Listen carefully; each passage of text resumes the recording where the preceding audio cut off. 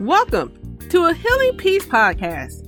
We partner with Intel, a nonprofit organization that provides educational programs to promote emotional and mental health while building our identity in Christ. In this podcast series, you will learn about me, Kimir Baker, the CEO and founder of Intel, and other life changers. We inspire, equip, and support you along your journeys. By the renewal of our minds, we overcome life challenges. We renew and rise up. Welcome back, everyone. It's a treat to have you. Last month, we changed our format a bit. However, we are back to our old tactics. I'm going to say that this segment is bang in. Yes, it is. It will provide great insights as we close out our podcast theme for this year, A Renewed Mind. Before we jump in, I have 2 items for you. First, oh my goodness, I can't believe that this year is almost over. We are about to hit the holiday season. I surely do wish you a season of joy, love, and good old eating. Yes, I do. Now to our second announcement, which you probably know it's coming, and that is our wonderful PSAs. Subscribe to our channel. You can listen to us on Player FM and Pocket Cast. I know that we are on other platforms that I'm not aware of. That's what you call great podcast feeds. Yes. Nonetheless, go ahead and hit that follow or subscribe button. Leave us a review.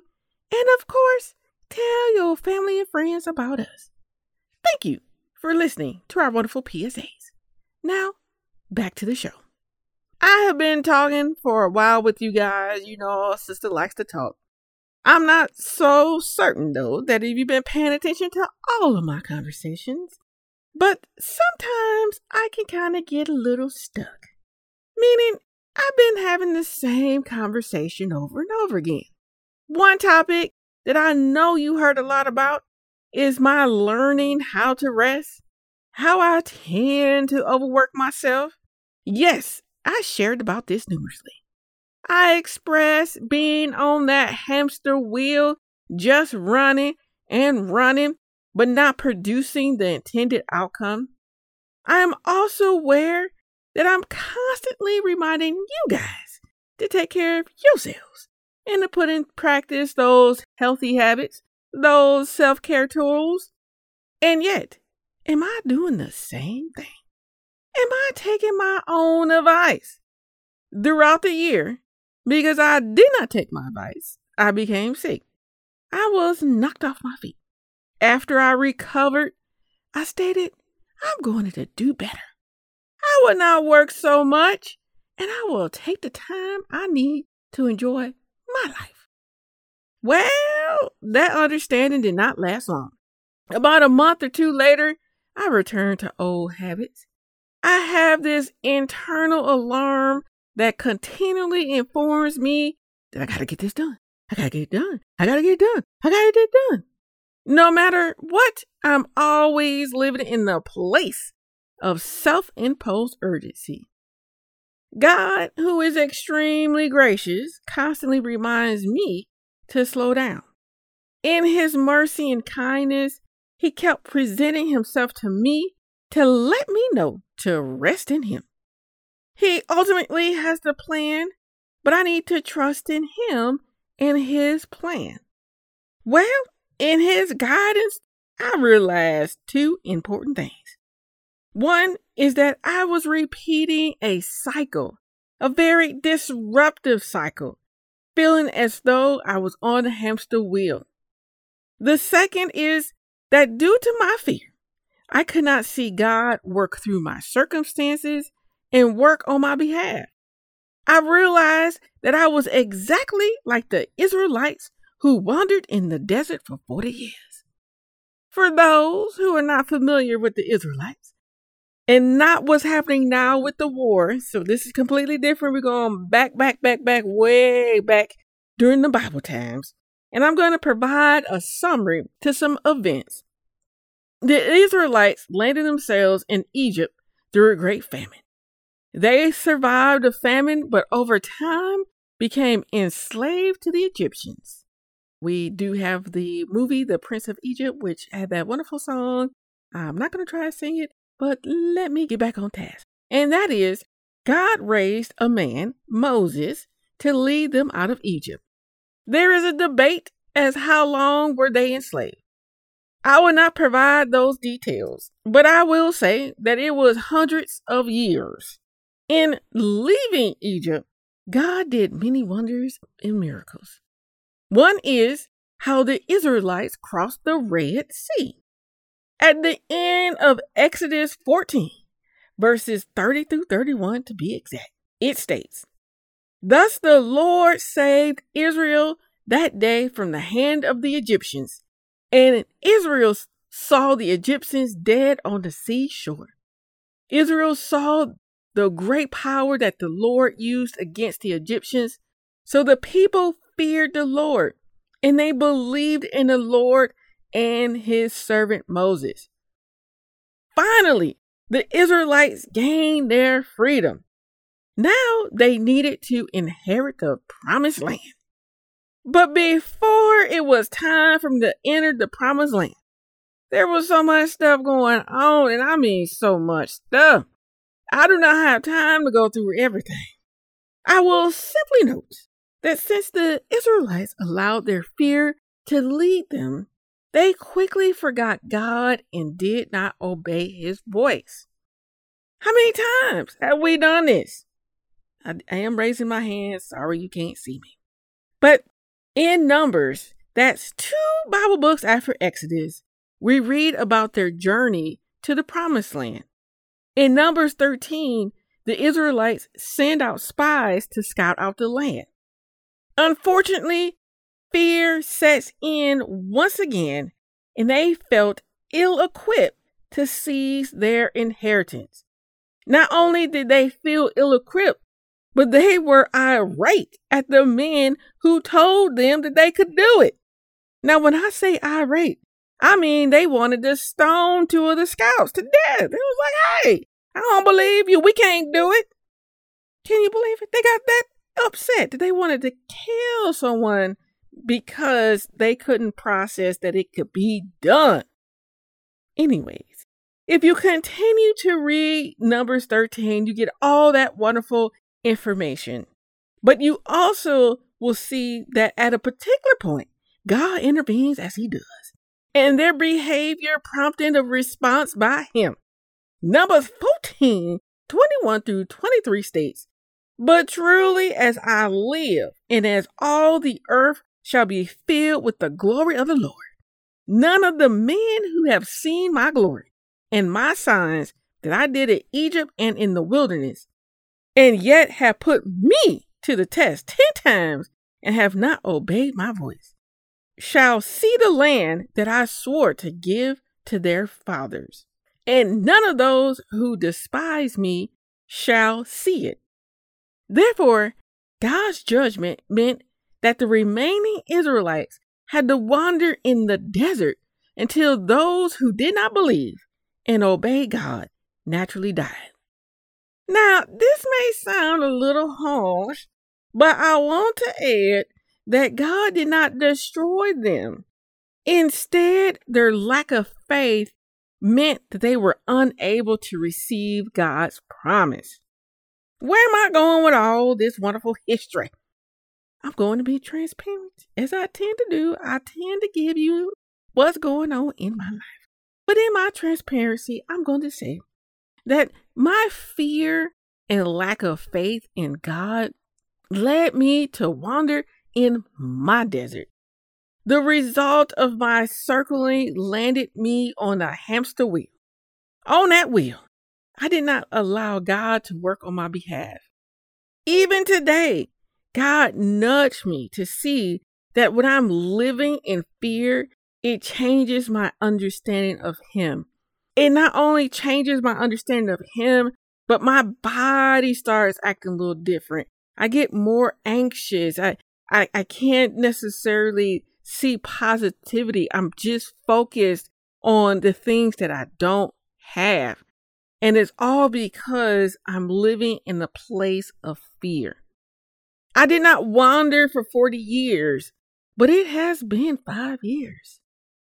And I want to discuss for a moment how fear leads us to darkness.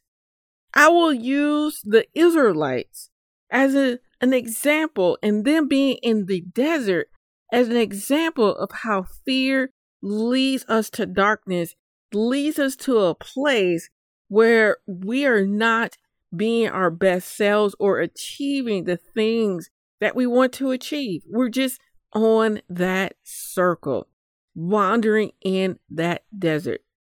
So here is one of those things. Fear leads us to rely on people, situations, or things that cannot redeem us. This reliance eventually leads to an idol. For the Israelites, while Moses was on the mountain receiving those 10 commandments, they quickly made an idol. They were afraid that Moses was not going to return, so they created an object to rely on. They were aware of the Egyptian idols and thought, like the Egyptians, I'm going to have an idol that's going to save me. For yourself, what relationships, what job, or what bad habit have you relied on because you were fearful of a different outcome? As I've already stated, my issue is work. I relied on work. Work became my idol. Instead of God becoming my miracle worker, I figured that I could work out my solution. I will fix it. Yet, I was fearful of the unknown and how God had a plan, even though I could not see it. Here's another one. Fear keeps us fixated on the problems. So many times, the Israelites focused on what they did not have. Even though they did not have meat, God provided manna. There were times when water was not readily available, but God provided streams of water from unheard places, like a rock. But in their fear, they did not see God's provisions, but rather what they lacked. I've been there too many times on this one. Yes, I say. I was blinded about God opening doors for the nonprofit because I continually focused on what we did not have. The lack of funding, volunteers. The list continues. It goes on and on and on and on and on. However, we are still here, plugging away, providing hope with our programs. Fear tells us that we cannot accomplish our task, or it makes us feel inadequate. The Israelites experienced this numerously. We already discussed them thinking that they could not inherit the promised land. They thought that they were too inadequate to conquer the land. Ultimately, their fear left them wandering for 40 years. So many times, my fear led me down the same path. However, God being very faithful to me kept placing me in situations where I needed to show up and rely on Him. But prior to that, I was being so fearful that I wasn't willing to take that step. And again, Him being faithful just pushed me out there. I'm going to say one of those steps, I'm not going to lie, is doing that whole social media stuff. Man, I don't like it.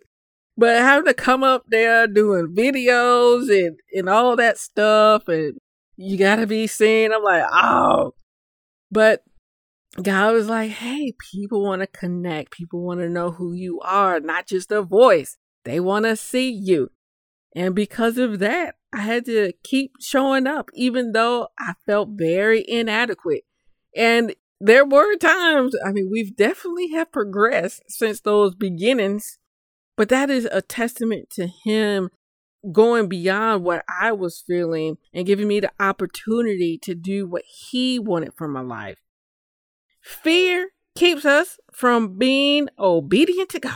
Yes, it does. How many times have you heard God tell you to do something specifically, but you did not? How many times did God respond to the Israelites because they refused to believe and obey him? And so many times we remain trapped in our sinful behavior, those things that we know are not healthy, those bad habits. So many times we stay trapped in it because of fear. And that fear tells us that bad habit, that you need it. Like if you don't have it, you can't do anything else. But that bad habit is usually things that is not according to what God is asking of you. But that fear keep you trapped in it. Yep, all the time. Our 501c3 nonprofit organization, J Intel, and A Healing Peace are looking for community partners to support our mission. We are bridging the gap between faith-based and therapeutic resources. Consider partnering with us. Go to jintel.org/donate and contribute. By contributing in this manner, you ensure that we continue to spread this inspiring and encouraging message. Okay, let me keep going because sometimes I get carried away. Here's another one that happens continually. And even in the interview that I did, someone brought this up a while ago that I replayed in our change of format. But anyways, fear keeps us from changing by making us believe that our previous experiences were better. Spend time reading Exodus and Numbers. You will read countless times how the Israelites kept saying that they had it better in slavery in Egypt. One in particular, after receiving the report from the scouts of the Promised Land, they stated in Numbers 14:4, they said to one another, "Let us choose a leader and go back to Egypt." Fear constantly tells us that our pit, that it is better than any new situation that you have to overcome. Because fear did not allow the Israelites to visualize a better life, they repeatedly reverted to what they knew. And this is so relevant to us today when we are trapped in those previous experiences. It's so challenging for us to visualize a better life.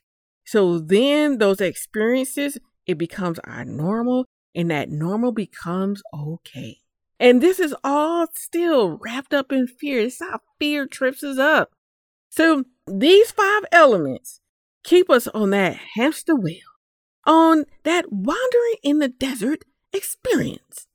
You may be wondering, how can I renew my mind amidst darkness and break free from this repeated path that leads to destruction? Okay, I have 3 tips for you. One tip is identify the areas of your life where you altered your course due to fears. Jot down the outcome. Take special notice if what you feared happened.